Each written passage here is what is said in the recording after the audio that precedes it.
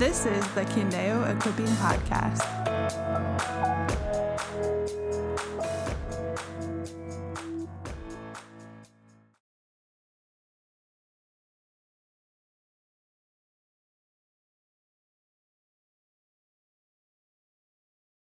Okay. All right. So, here we are. Last week. Well done. Thank you for, you okay? Yeah. All right. Man, this is going to be difficult.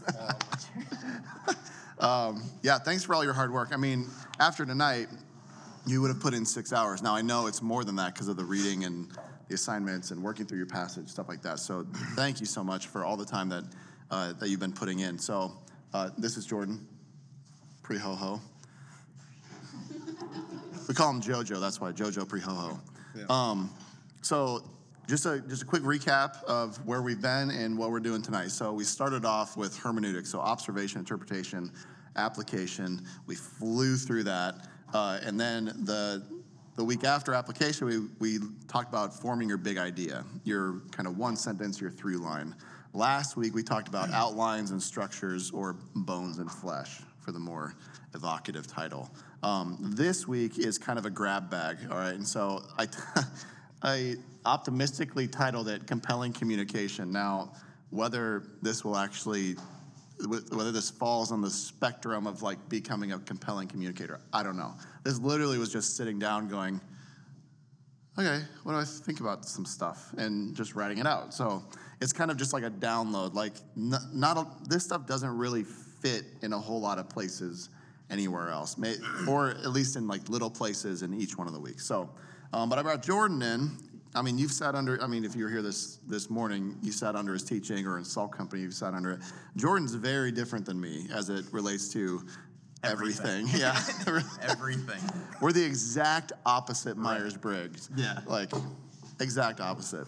Which is why, not the only reason why, but which is why I wanted him to kind of hop in on one of these, and I'm glad it was this one, because we're just very different. So he'll clearly have a different voice that may be helpful, because maybe your personality is just relates a bit more to his style or whatever than mine. Which, if it does, good for you, because Jordan's great. So we're gonna fly through some of this, and again, you know me, I've been kind of optimistic in my time management here. So we'll see how far we get with some of the Q&A. I really want to get some Q&A in here though. So this is really just kind of like random. All right. So with compelling communication, the first one I want to talk about is takeoffs and landings, and Jordan can hop in here whenever.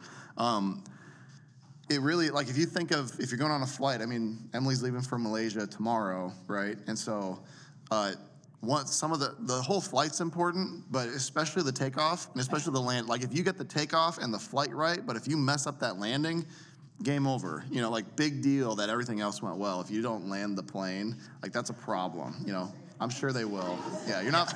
Your anxiety levels are. You're not flying a Max 8. They're smaller. Yeah. So, all right, too soon. Okay. So think through your takeoffs, think through your landings. It's really easy to think through your introduction, and it's really easy to short sell your conclusion. You know, like there's one message I can specifically remember where I just ran out of time, and so literally my paragraph ended, and I didn't have a conclusion, and I literally just wrote in pen, we'll see what happens. And it worked. It turned out okay, but it's like, man, that's a hard place. Like, that's the epitome of not thinking through your conclusion, right? Like, that could have gone very poorly. And so how you begin will often determine whether your audience stays with you, you know? So, like, think through your introduction, because that's important. I mean, people are, especially if they don't know you, they're trying to figure you out a little bit. Like, do I want to listen to this person?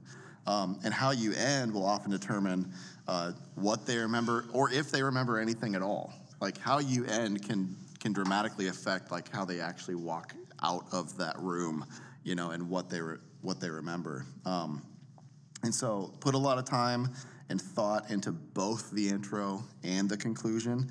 And this is often why I don't generally start my messages with like an introduction of myself.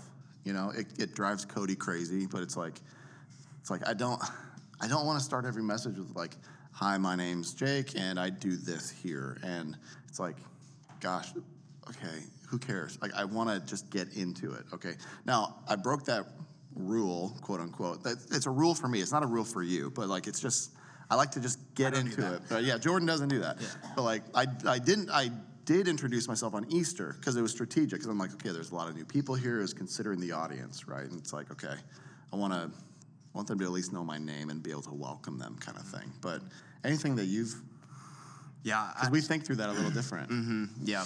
I think just introductions in general. I remember talking to Paul Sabino about this when I first started teaching at 514, way back when I was youth director. He's like, Jordan, you got like 90 seconds for people. They'll decide in their mind whether or not they want to listen to you. And for like middle schools, high schoolers, they'll like, if you're not engaging, they'll let you know. They'll just like pull out their phones and just like, I'm not interested, you know? So you got, you know, a minute or two for people to decide like, do I like this guy? Do I want to? Even just like coming up on stage with like a smile on your face is like, it's just helpful. It's all helpful. There's different ways to do introductions, right? There's ways that you can share stories. I did that this morning. I shared a story. I think the last sermon I talked about Casey walking through anxiety, depression.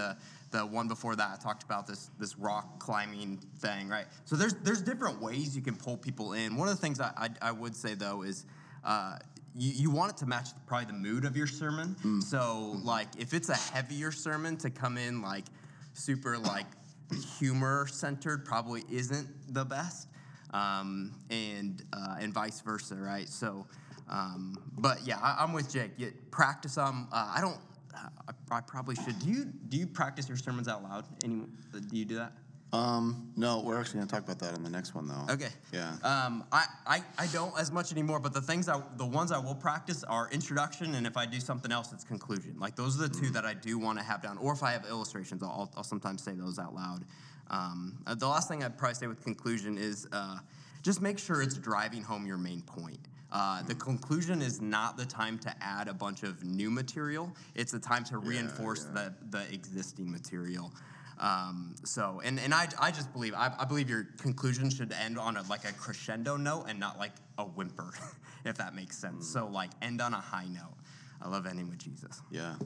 No, that's really good. Yeah. And so kind of a little bit into what you were saying. So notes, run-throughs, and triggers. And so kind of like what I said last week, there's no difference between thinking and writing. And so if you can't write out your message in a way that would make sense to somebody reading it, and again, like write the way you talk, okay? So it's not like you're writing a term paper, but if you can't write it out in a way that somebody could read it and follow along, then it's pretty unlikely that you're actually gonna be able to say it in a way that makes sense. And so that's why, like, again, you do what you want, but I'm really encouraging you to at least begin with a habit of manuscripting. So practicing your messages, so with run-throughs, I would say, especially when starting off, and I'm kind of the same now. I don't practice it out loud, except when I read through it with Sarah. But practicing, at least initially, like doing it out loud, like recording yourself. One of it's for time, so you can kind of figure out how much time you got. And another thing too, you'll be able to listen to yourself afterwards, especially if you record yourself, and that'll help you know what maybe some of your annoying tics are. Maybe it will, maybe it won't, but you'll recognize things, and we'll probably get into some of that a little bit later on.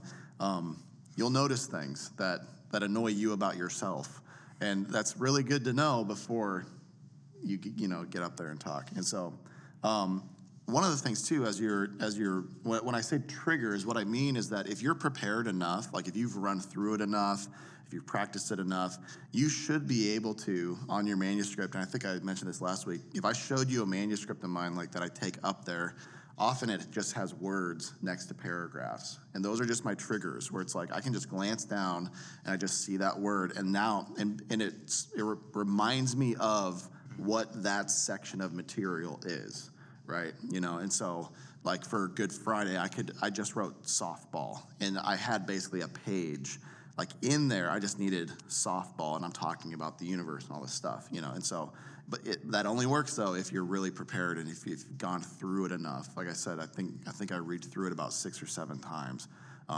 So if you do that, you really just need the triggers. And then if you really want to say something precisely, you can look down at your manuscript. The danger in manuscripting is that you can get so tied to it that you're basically reading the thing.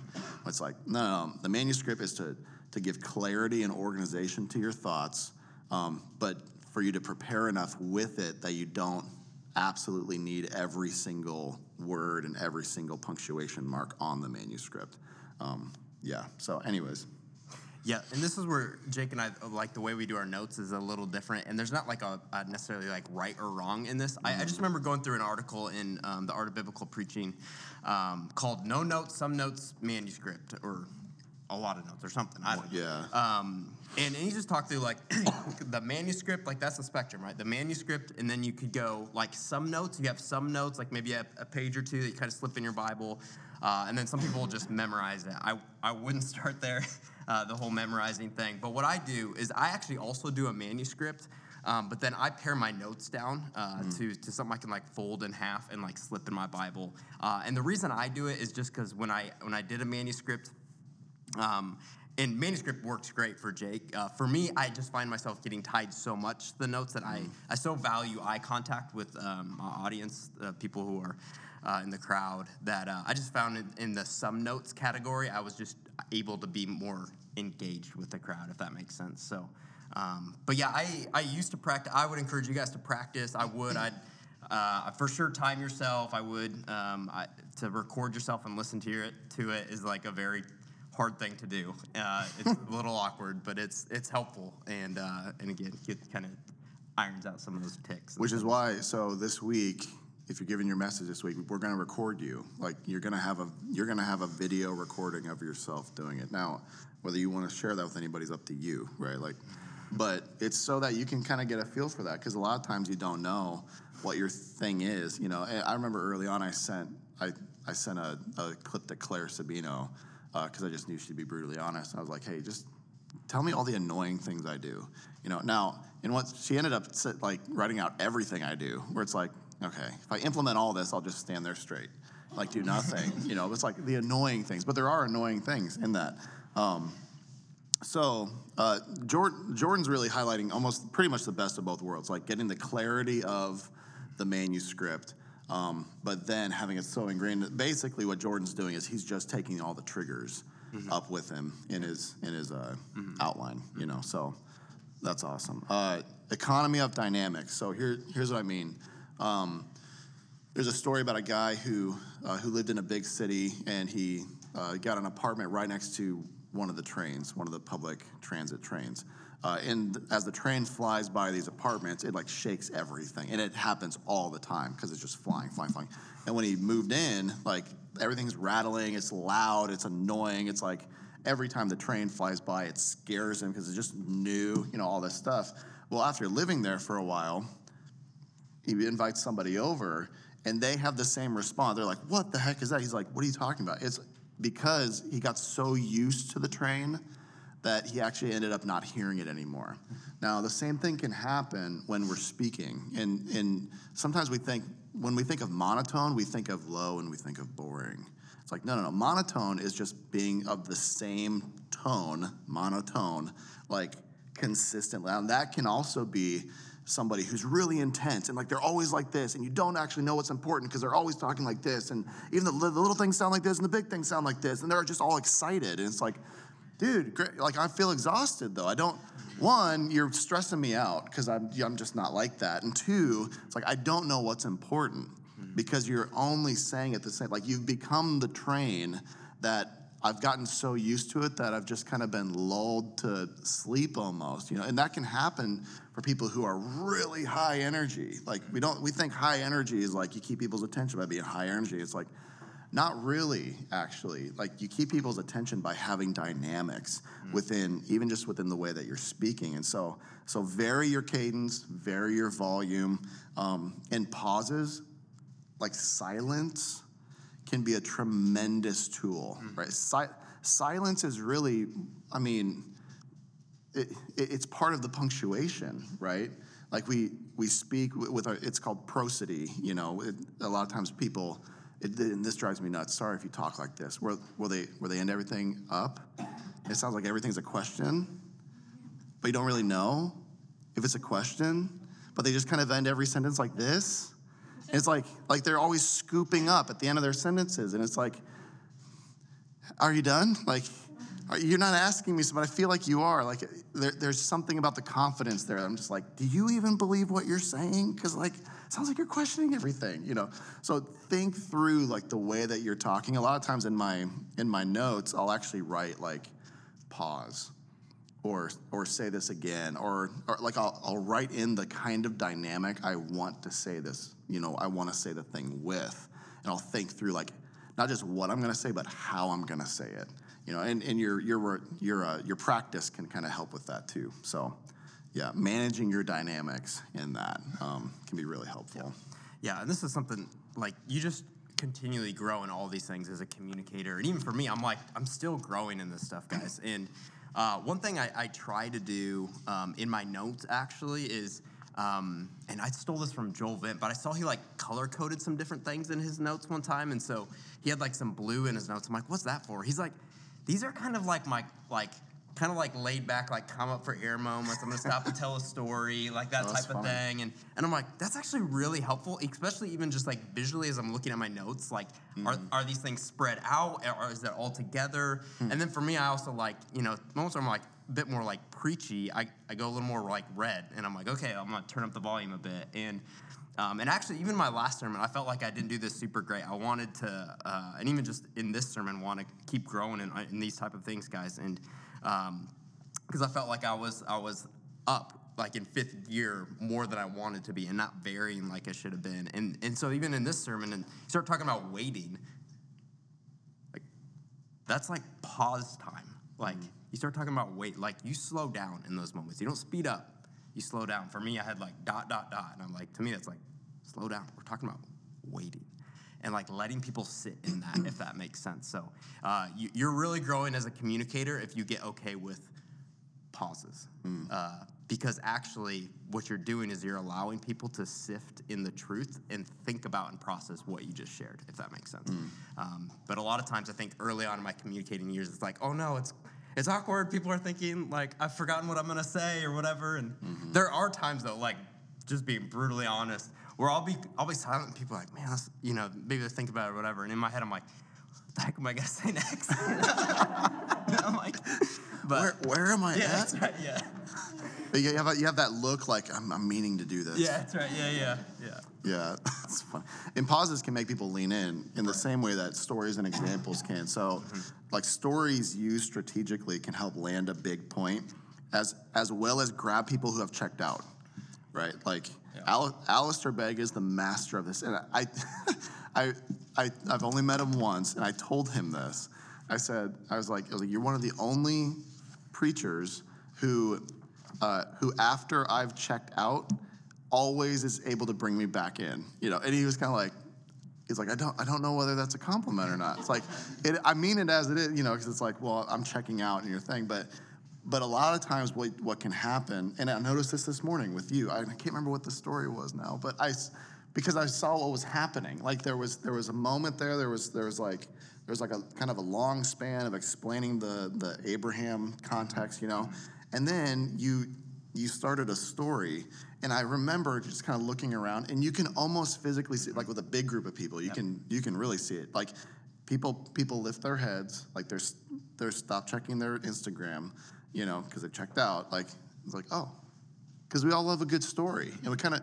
It doesn't even honestly have to be a good story. It just has to sound like a story, you know. It's like, oh, I wonder what's happening now. Like, it's a different thing, and it can really draw people back in, and you can use that to your advantage.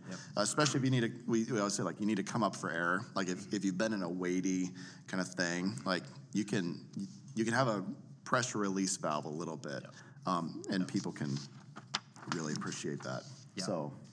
Yeah, the tricky things with stories is, like, as you start dreaming about your sermon, especially you guys that are like teaching your first sermon, you'll want to share, like, every good and funny story that you've ever had. And I remember being with Paul, and I think we get into illustrations. I can't remember, but like illustrations and stories hand in hand. It was in a teacher's meeting for one of my SALT sermons, and I just remember Paul saying, he's like, Jordan, the story, the illustration, I can't remember exactly what it was, something to do with antelopes or something, and it was, I think, First Peter 5, like the devil, prowling around like a roaring lion, something with antelopes. And he's like, Jordan, that's a really good illustration, but it actually doesn't drive home the point of the text. And so don't let an illustration or a story drive the point. Let the text drive the point. And what you're going to have to do, which is like so hard, is you're just going to have, I call it like killing your darlings. Like the stories that you want to share, just like put it in your back pocket and share it with someone after church, or save it for a different sermon where it like makes sense. Stories and illustrations, they're really helpful, but just make sure they're driving home the point of the text, and that they're sharpening your sermon. But they are really helpful it pulls people back in, but we all love a good story. Yeah, and it's really easy to want to try to do backflips to make your story work, where it's like, oh, I really want to tell this story. Now, how can I make it connect to this thing? It's like you're starting to do gymnastics, and like, when you feel yourself really trying to stretch, we talked about that on the abstraction ladder. Like the further away it is from the main rung, like the further you have to reach, like go for a closer rung. And if you find yourself with a story really having to reach, like this kind of connects, like throw it away. It's not helpful. It only makes sense to you.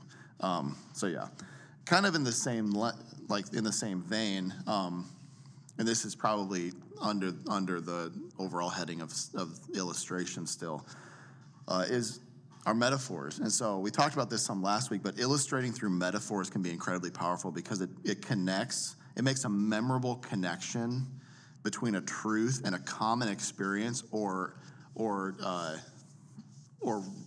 imagery that I'm trying to think of. Well, I've got an example. Okay. Yeah, what was it? Oh, wow. Yeah. Yeah. Yeah, exactly. And you did it both services, I noticed that. Yeah. That was good. Yeah. Yeah. In that planned I was just going to say, I'm like not the best at the metaphor thing, so thank you. I appreciate that. Jake's really good at them. You're good at stories. If it's in my I'm good at text, metaphors, if it's in the text, like, Jesus is the anchor of your soul. I'm like, I should look up pictures of boats. That's how I do that. So I should look up some anchor pictures. Anchor. This is a side note. The only song that didn't have the word anchor in it this morning was the bridge from Anchor. Yeah. I thought that was funny. Yeah. So. Yeah. Yeah. Someone who lives it's with me like is a like, language it's annoying. Yeah. And I can stretch it. So one of my favorite examples of this, and hopefully you'll feel it as I read it. Jonathan Edwards was such a master of metaphorical language, and it doesn't always have to be. It doesn't always have to be a shared experience, right? Like it can be that language where it's like it'll access a creative side of you, like what did you say, the dragon screaming out of the whatever. You remember it more than I did. Yeah. But stuff like that, where it's like, it's language that you don't hear a lot, that kind of makes you perk up. And so this Jonathan Edwards quote, this is in his message, Sinners in the Hands of an Angry God. And he says, your wickedness makes you, as it were, heavy as lead, and to tend downwards with great weight and pressure toward hell. And if God should let you go, you would immediately sink and swiftly descend and plunge into the bottomless gulf. And your healthy constitution and your own care and prudence and best contrivance and all your righteousness would have no more influence to uphold you and keep you out of hell than a spider's web would have to stop a falling rock. Like that takes a lot of thought, but like you feel the weight of it. It's like all of your good works keep you from going to hell as much as a spider web keeps a rock from falling through it. Like that kind of language. Yeah. I actually listened to this, like someone speaking, like a video thing in my English class. They read Oh, wow. Yeah. It was really interesting because it sounded very intense. And I was listening the entire time, like, I don't know how I should be feeling. Should I feel guilty? Yeah. Should I be upset? I don't know what I'm supposed to feel. Oh, yeah. Well, I mean, if you read the whole sermon, it is a weighty message. But it sparked something, like in the Great Awakening. Like, this was a key aspect of that, where it's like, and he was so masterful, so thinking through like what is an image I can use to describe this. Now, what you want to do, like going back to the economy thing, where it's like you use your heavy hitter metaphors for your heavy hitter points. Like, don't waste your, like match them together, right? Match your money stories with your money points. Match your humor with your big points. Like don't waste them on little things, right? Like, yeah, I'll leave it there. Okay, managing nerves. Managing nerves. This one's for you, Emily. Okay. Man, I don't have as much as I wish I did. And you'll love this, I put prayer. Like, honestly, like praying before you actually get up to speak or to teach or whatever. I mean, it's the right heart posture, right? Like, it's a posture of dependence, right? And I kind of talked about it last week, where it's like when I get up to teach, I'm praying that God would do with the message what only He can do, right? Like, all I can do is sow seed. All I can do is water. Like, He's got to be the one to make the seed germinate and grow, and roots go deep, and plants go high, and fruit to come. Like, only God. None of us can do that. That the best we can do is cultivate an environment and a soil for God to allow rich growth. Like, that's the best. Like, I can't pull tomatoes out of my garden, right? Like, I'd ruin it if I put that pressure on myself, if I tried to be God in that moment. So prayer, that it really is a heart posture. Preparation, honestly, it sounds really pragmatic, but it's like, yeah, if you're really nervous and you haven't prepared, you probably should be nervous, like, because you don't know what the heck you're saying. And yeah, it probably will go poorly. And you did that to yourself, right? Like, I'm not trying to be mean about it, but it's like, what did you expect, kind of thing. And then perspective. This goes a little bit with prayer. So prayer, preparation. I wasn't trying to alliterate this in the last one. You have 3 Ps. I It's know. very Baptist. I should have really broken that up. Yeah, that's great. Yeah, I just noticed that. Perspective, like, and again, I think I mentioned this last week. Like, it's your job to give a good message, and God's job to make it a great message that impacts and changes lives. Like, you're the messenger, not the Holy Spirit. And so don't put the pressure on yourself to be the Holy Spirit for other people. Like that, it's one of those things where it's like God cares more about how His word impacts the lives of His people than you do. But what that also needs to do for us is, like, when we get up there, it's like, I was thinking this morning during the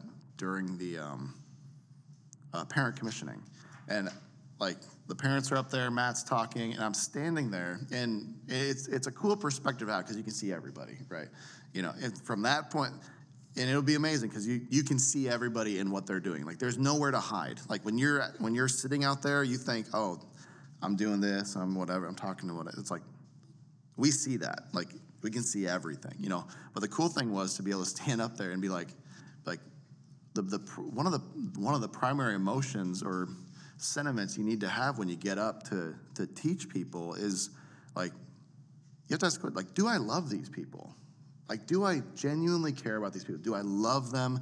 Do I care about the state of their souls and what God wants to do through His word in their lives? Like, do I love these people? And so to get that perspective as well, like this is a sacrificial act of love. Like, to do all the work that you've done to mine through the text and to bring it. It's not like to have when I get up there, it isn't so that they think that I'm great.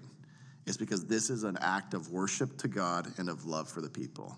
Like, that's got to be the posture, because if it's for any sort of self glorification, like there's poison in the water there. I mean, you can trick people for a while, but eventually that'll go sour. And like it can't be about your own manifestation of any kind of gifting. It has to be in service for the people and in worship of God. So prayer, preparation, perspective, this one isn't P, but this is super pragmatic, and this is why I'm saying, like, invite people that you like, you know, to come listen to you, come listen to you teach, because it's really helpful to identify friendly faces. Like, as you're scanning, you know, however big the context is, like, if somebody's really tracking along with you and they seem engaged, like, for some reason, just the way that I kind of scan, like, I always land on Kyra Dunham here to my Dude, left. I was gonna say the same thing. You do Kyra? Yeah. Yeah, she's a head nodder. Yeah, she's a head really nodder helpful for me. You know, Oh, yeah. I'm like, so if somebody, if you're wanting to encourage somebody when they're teaching, just nod your head. Like, if you're listening or not. whether you're listening or not, just like, yep, and that helps. Like, it's like, okay, I've got a friend there. You know, I've got somebody who's tracking along, and I've got somebody who's tracking along, I've got somebody who's tracking along. And if you can find, honestly, if it's just like 3 points or 2, it's like, that's good enough for me. I'm not making eye contact with every single person. I'm just finding a few, and I just kind of boop, boop, boop, and go through. And I don't know, it helps with the nerves because you feel like you got someone on your team, you know. So, yeah, I don't know. Yeah. Do you ever get nervous? Casey was asking me that the other day. Sometimes, I mean, still sometimes or whatever, but especially in new context, if I'm doing something new, like I'm sure the first funeral I do, I'm sure that'll be like a nervous thing. Any context that's new, preaching at like retreats or whatever, but you always get more comfortable. But to me, like the biggest thing for me in all of that is prayer, guys. It is, to get on your knees, to pray yourself empty, to just say like, I bring nothing to the table, and to pray that God would fill you with his Holy Spirit. The book that's out there is Ian Bound's book called Power Through Prayer, and it's specifically actually aimed towards teachers.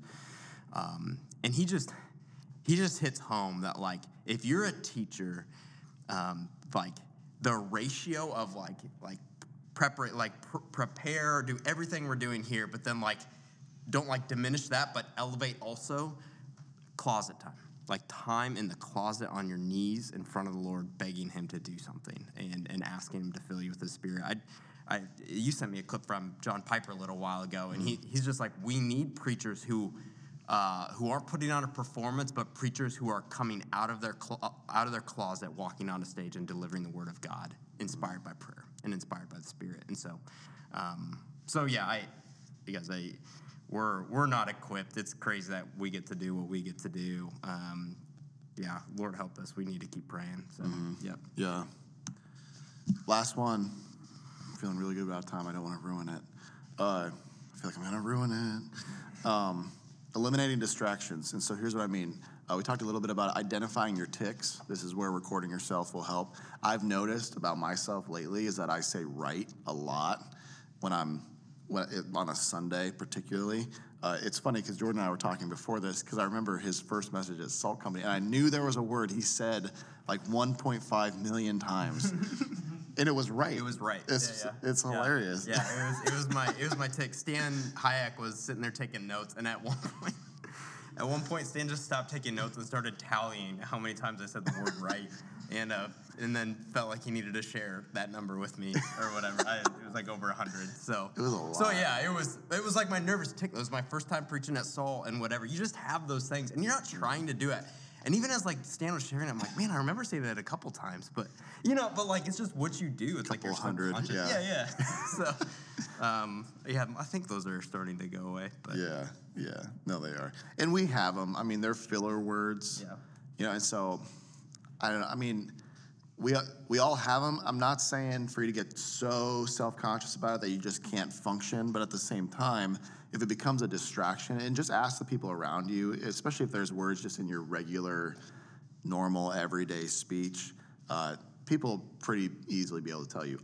Is a common one. Like is one. People can just say like all the time. And, if they say it enough and you start picking up on it, it just drives me. Like, all this stuff. I mean, I don't know what yours is. Another one, eliminating distractions. Think through your hands' home base.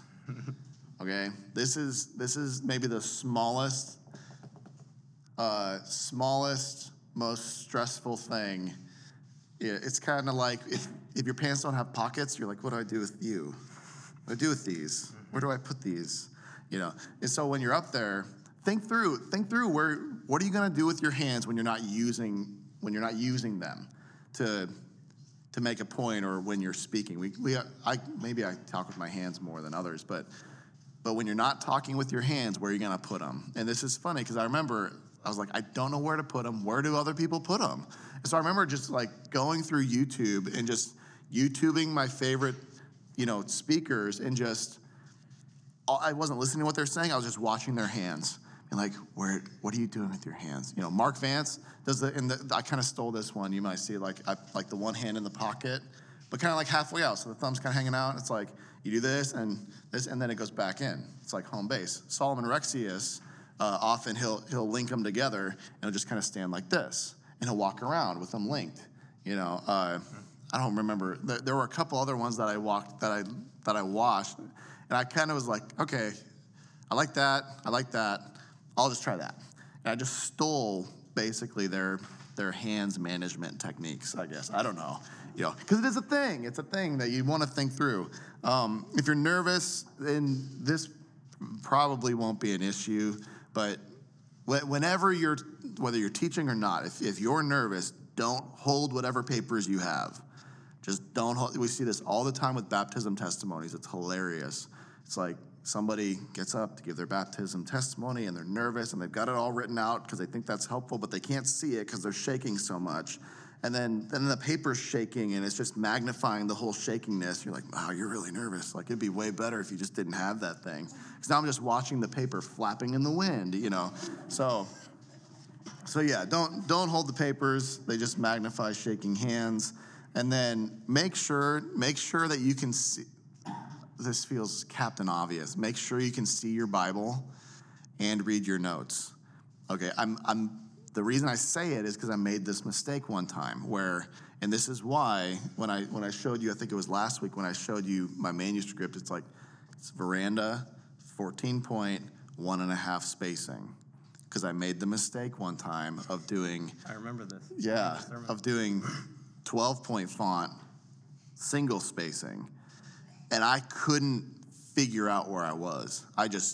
It was all together. I need glasses anyway at some point in my life, and so I've got my stand and I look down, I can't read it. I'm just like, oh no, I can't see it. And same thing with the Bible, it's make sure that you can actually read your Bible without, it's a weird thing, but you don't want to be stressing out about not being able to see the things that you need to actually make sense while you're there. Yeah.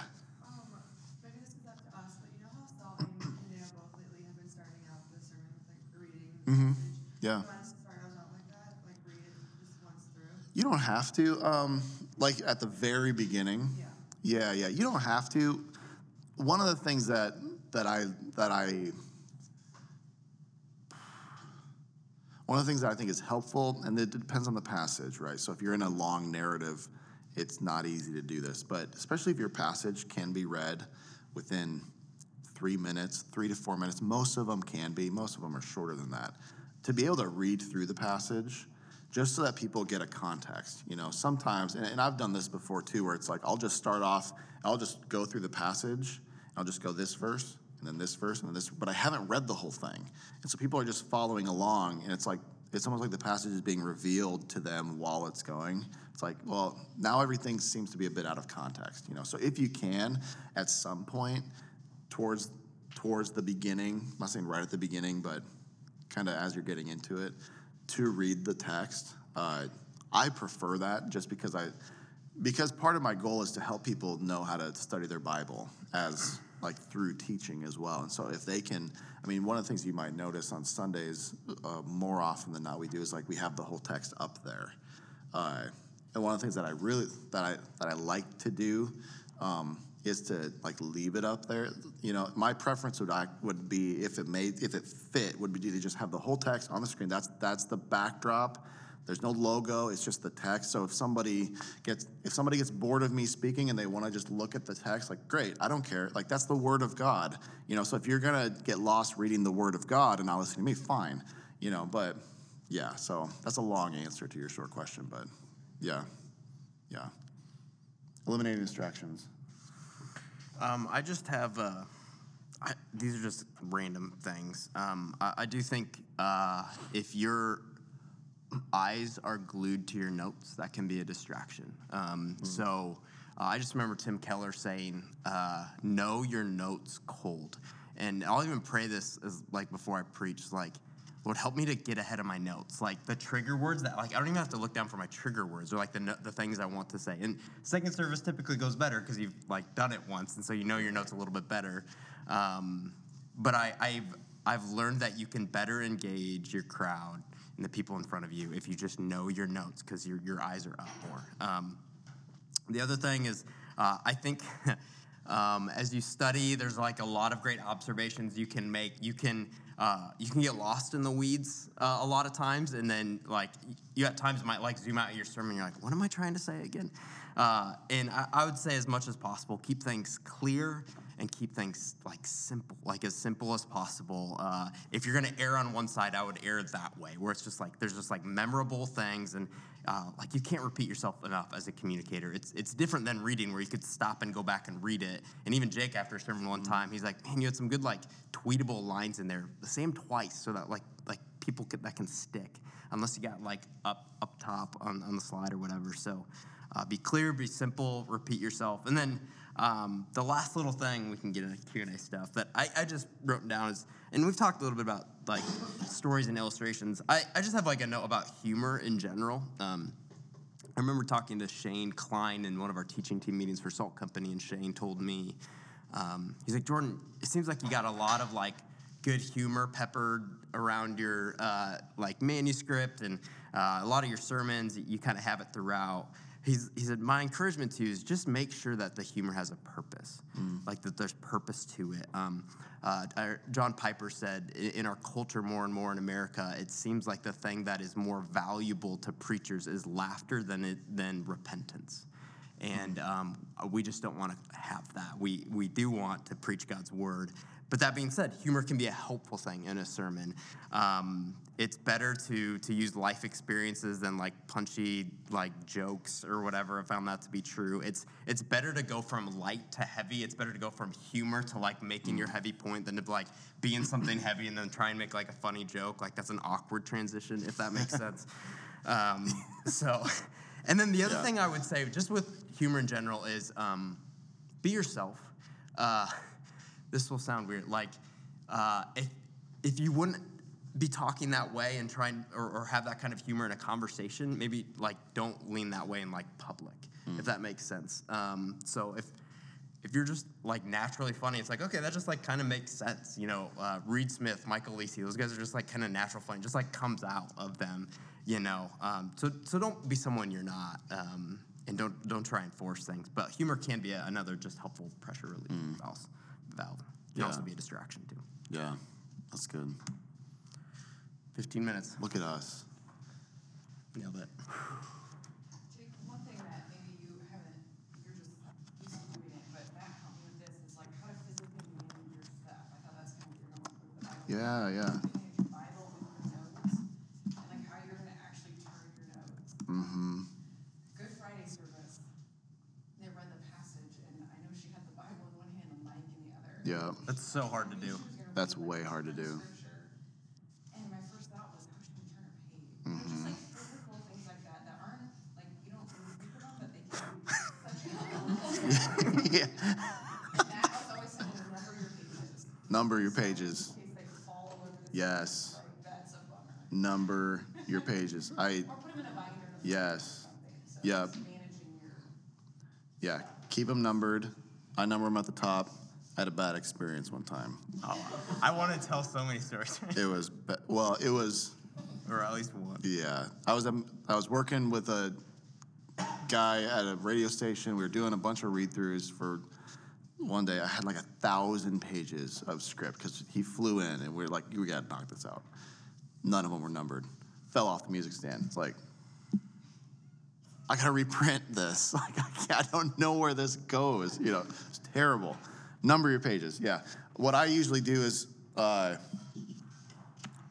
sometimes I'll just take, I go back and forth on this one, to be honest. Like, for me, a lot of times, I used to a lot, and I still almost prefer this. If I can fit all of the passage on a piece of paper, I'll just print it off on that. Now, you don't have a physical Bible up there with you. Some people get hung up on the look of that, where it's like, it doesn't look like you have a Bible up there. It's like, okay, whatever. I do, and they're following along. It's up on the screen. Like, I've got it right here.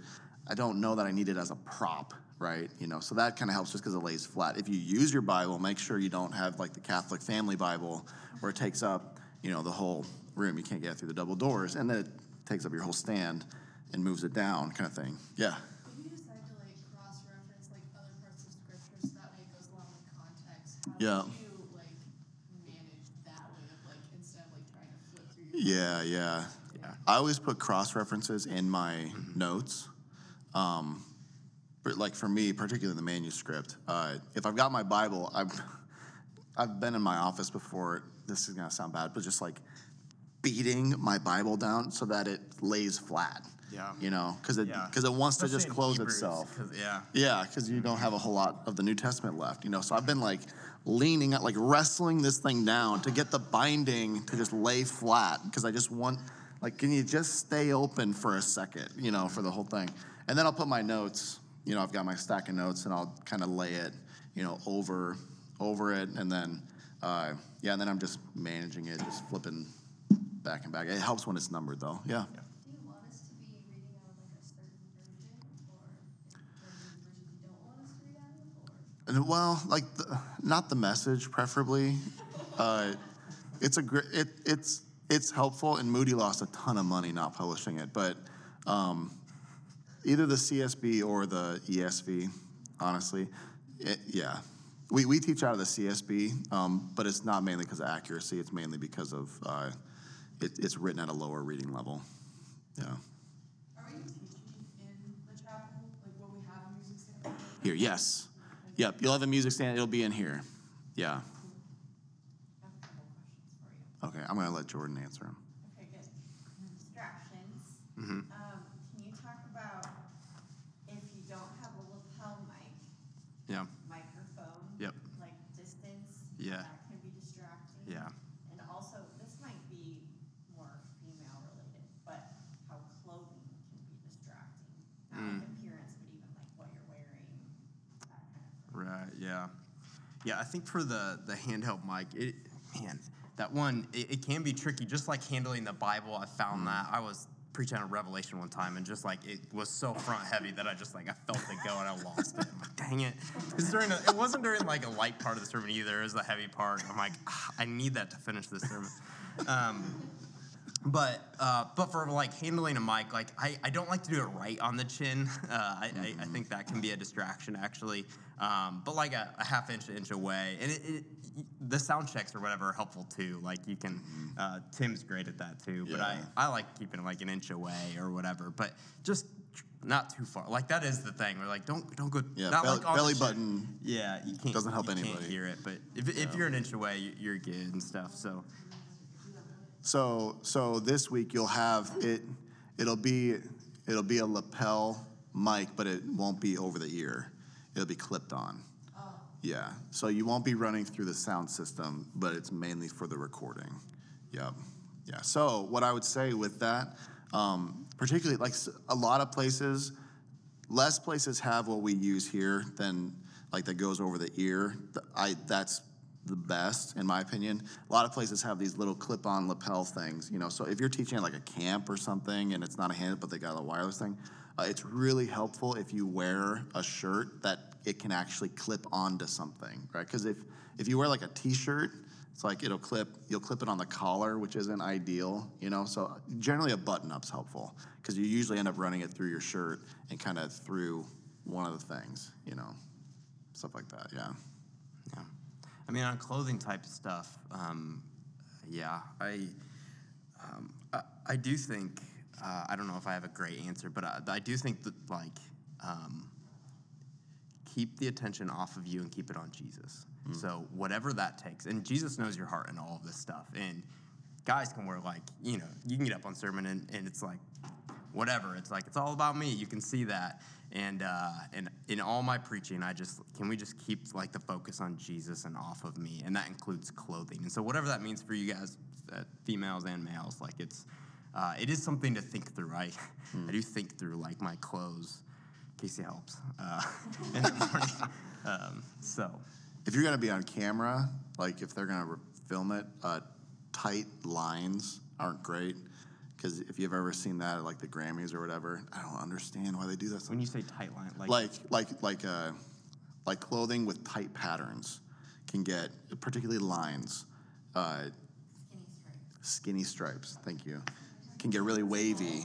If you've ever seen somebody wearing a shirt, and it's like when they move, it's like all the lines. It's because cameras just don't know what to do with it. So if you're gonna be on camera, you know the most random stuff. This This is great. With this, you will be on camera, but it doesn't matter. Yeah. Like in the instance we would be like talking to a microphone, what would volume be like? Because like I know, like how would you not shout into the mic basically? I guess. Because like you're not like talking and Yeah. it's fine. Right. But then there's people who I don't talk to a microphone very often. I'd be afraid I'd be like shouting into it. Yeah. Or something. If- Unintentional. Yeah, that's where a sound check's really helpful. Really, that way you can at least get a feel, and that way, yeah.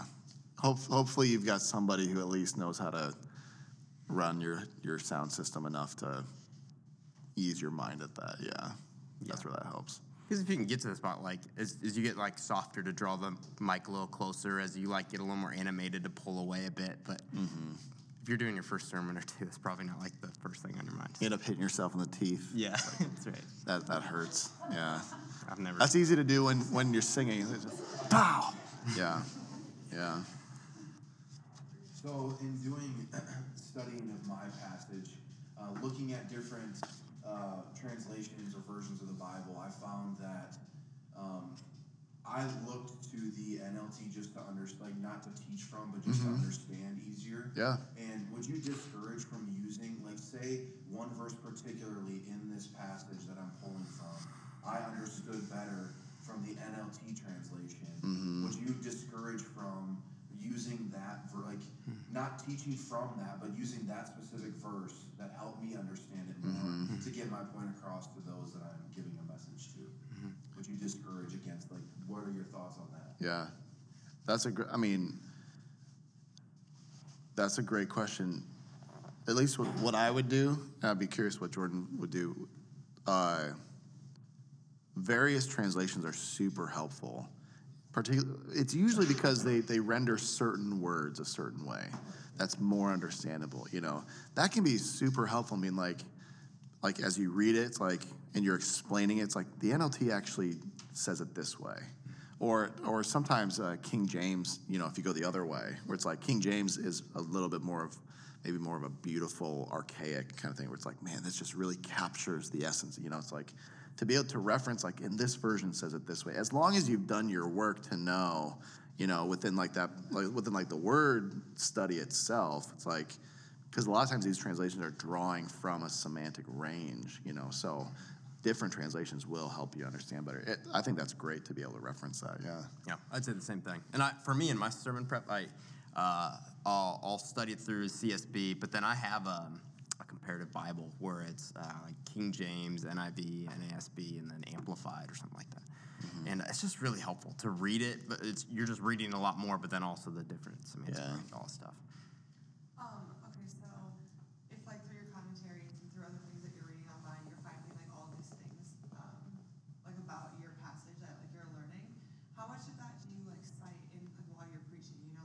Well, according to a commentary and blah blah blah, these people were actually trying to accuse him of blah blah blah. Well, then also according to like, or do you just Sure. act like you know that? I do that. People think I am. That one's better, yeah.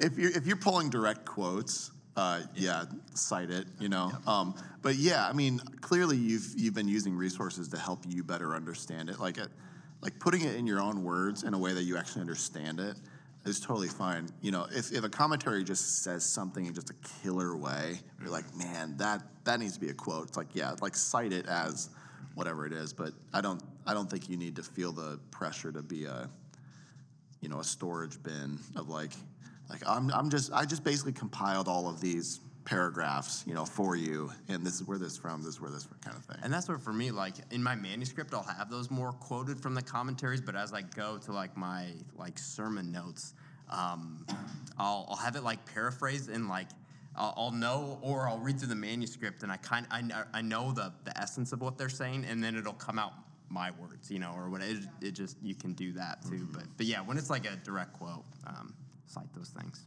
Yeah. Maybe you've said this before, but I just remember it being helpful, and I don't remember exactly how you said it, but when you use illustrations, it's best to use bad examples as yourself. Yep. Yeah.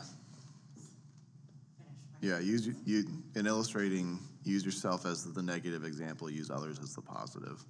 Yeah. And I told Jordan before this, I was like, I remember you saying right 1,000 times. Now, how do I bring that up without using you as the bad example? Yeah.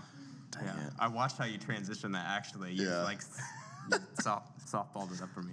Yeah. One of the things I would say, Paul Sabino is really good at this, and I try to do it, is when you start using illustrations or examples of other people, it is really helpful to use like specific examples of people in your crowd or like in your audience. So like this morning, I talked about Aaron and Grace Coley, who were up during second, service commissioning or whatever. And when you can highlight specific people in your context, that draws people in another way. Where, I mean, obviously, if you're that person, but other people are like, oh, I know the Coleys were in their connection group, or what? Oh, yeah, I remember that. Or it just, and it helps you like, man, I know my people, my flock. Yeah, you're good at that. So if you're giving specific examples about maybe what you've done wrong, so maybe you're talking about like sin from the stage, and I'm sure depending on your audience, if it's like men versus women, you're going to talk more in depth about like certain types of sin. But what would be like a good guideline of like, you're probably not like bearing your soul to them about Right. all your sins, but like also giving detail might be helpful. Yeah. I mean, gauging your audience is, using discretion with that. At the same, and the point isn't purely transparency, right? Like the point is transparency to show how Jesus is changing you based on the truth coming out of the text. Because to just be like, just start confessing sin for no greater purpose other than to come across as transparent. It's like, where's the focus now, right? Like now I just want you to think that I'm like a common person. It's like, well, yeah, duh, you are, but it's gotta like give it a greater purpose. Like in the text, I used to struggle with this, and here's how the truth of this text has challenged me in that, or Christ has been changing me in that through this truth. Like let it like come back around and then come back out, to reverberate what's in the text, kind of thing. So I think approaching it that way, along with the discretion of the audience, is helpful. Yeah. I agree. Yeah. Transparency is interesting. Like, you got to be transparent in a real person, but we're also called to be changed people, And so, over time, if you're confessing the same exact sin 2 years from now, it's like, okay, now how has Jesus changed you in that, kind of thing. So. Yeah. But it is helpful to be transparent. Like Paul Sabino, like you would say that, like when Paul was sharing his like sin or whatever, you listen to that podcast in your laundry room, I remember you saying there, like, holy cow, this pastor's like actually sharing what's really going on in his life. And I think it's something we value in our culture here. It's a good thing. One more. Who wants the last one? I think I should have. Emily. You want to know the one that popped in my head? It's not even a question. I just would say, like, share. I mean, you've taught regularly for how long, would you say? I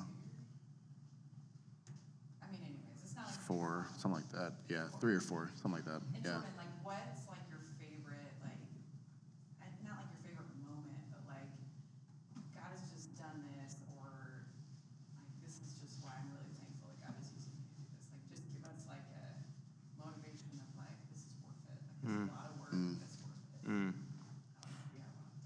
Yeah, the one that comes to mind, you start talking about like how many sermons you preach. I remember Mark Driscoll saying it like takes about 300 sermons to get good. And I'm like, gosh, I don't even know if I've hit 100 yet. You know, I'm like, holy cow.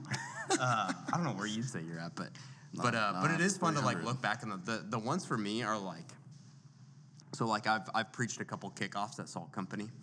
And in the moment, you're like, is this doing anything? Like, is Jesus at work or not? Like, it seemed like it went great, but I'm like, I don't know. I'm tired and hungry. I'm going to go get Pancheros and hope it. Like somebody came to Christ or something. But I've had moments like doing, and it's not even like right away, but it's like later doing like leadership interviews and like hearing stories of someone being like, oh yeah, at the kickoff this past year, I gave my life to Christ or whatever. And I'm like, oh wow, Jesus did something. Like he used me for his greater glory and purpose. And but it's like, it's not usually right away. You'll get like the good job with the sermons right away, but like the actual fruit, sometimes there's like a delayed response, but then like God's good and like giving, at least for me, like some of those moments where I'm like, this is worth it. And I believe, teaching God's word incredible and awesome. It's not everything. Relationships is so important too, but preaching God's word has power to it. It's good to have reminders. Yeah, mine was almost gonna be the same exact thing. Like one of my favorite things is for somebody to reference something I said in a message that I totally forgot that I said, and then for them to talk about how that truth like impacted them. You know, yeah, it is crazy. It's a real. Yeah, you're right. It's like the whole great message kind of stuff is like, okay, great. I don't care. Like, I don't care if you thought the message was great. Like, did it do anything? You know, like, or did you just think it sounded good, or what? You know, like, or was there something memorable that you just took away? Kind of like what we talked about. People don't remember sermons; they remember sentences. Like, if somebody can remember a sentence that just really, boom, hit them, it's like, man, all the hours were worth that one sentence. You know, for that to actually have an impact, and for God to multiply it more than my own words and abilities, you know, like that's the cool thing, is to see like how God can use the words of a flawed human being who's so far from having it all together, and like that he can use that to bear fruit. Like that's a miracle in and of itself, you know, that he would use like unclean lips, right? And that he would, like Isaiah, like purify it in the moment and use it in the lives of the people. Like that's such a cool thing that only God can do. And so, yeah, thanks for asking that. So, if your name's misspelled on this, like Christina Hannah, that's not her last name. Sorry, I pulled this from the website. That's the schedule for tomorrow night. Tuesday night's pretty sparse, but we'll get out early, which is great. And then Wednesday night. So, again, the link for this is on Facebook, along with a little invite video. I have no idea who will show up for this. Like I said, hopefully you've at least got a few friends who will come listen to you. Otherwise, you get to just awkwardly stare at me. And I love awkwardness. So it'll only be awkward for you, not for me. Yeah, I'll be your friendly face for sure. So the goal for this, I'm gonna fill out just a basic kind of review, and then I'm gonna fill that out for each of you, and you'll get that. Probably not the night of, but you'll get that sent to you along with a link to your specific message, so that you can watch yourself, and then there'll just be some notes of feedback. Yeah, and then that'll basically be it. Honestly, my desire was to, at the end of this class, be able to have like and then there are all these opportunities for a bunch of context, stuff like that. It's like, we don't have that developed quite yet, but I really do want this class to be a bit of a feeder system, you know, as we continue to expand our equipping opportunities and our different contexts to have teaching. Like, I want to be able to draw from like, to mine this out from people who it's like, oh, it seems like there's an aptitude there and there's a desire and an enjoyment in that, you know, to be able to really pull from this group, if that occurs, to really kind of come alongside and help, even in our equipping context that we're continuing to want to broaden and bolster and all that stuff. So I don't have real specific things. Yeah. Are we going to be able to listen to other If you want their link, you can ask them, yeah. Okay, so it's just gonna be sent to the person, it won't be posted anywhere. Right. It'll yeah, I mean, it'll initially be published as a private link, so only the people who are given the link can see it. So if you sent the link to whoever, they'd be able to access it, but it won't at least be posted in such a way that just any random person could just go onto our Vimeo channel and find it themselves. Like, they'll need the link kind of thing. If you're like, I would actually like that to just be way more easily available, so I don't have to send it out. Like, we can change that setting, but you can just ask us individually on that, you know. I didn't want to just post everybody's stuff, and you're like, I hate that, and I don't ever want it to be burned, you know, kind of thing. It's like, okay, well, you can have the link, and then don't share it with anyone. That's fine. I don't care. We don't have that luxury on a Sunday morning. We can't like burn that. It's No. it's on Candeo's website. Yeah. It's Yeah. up.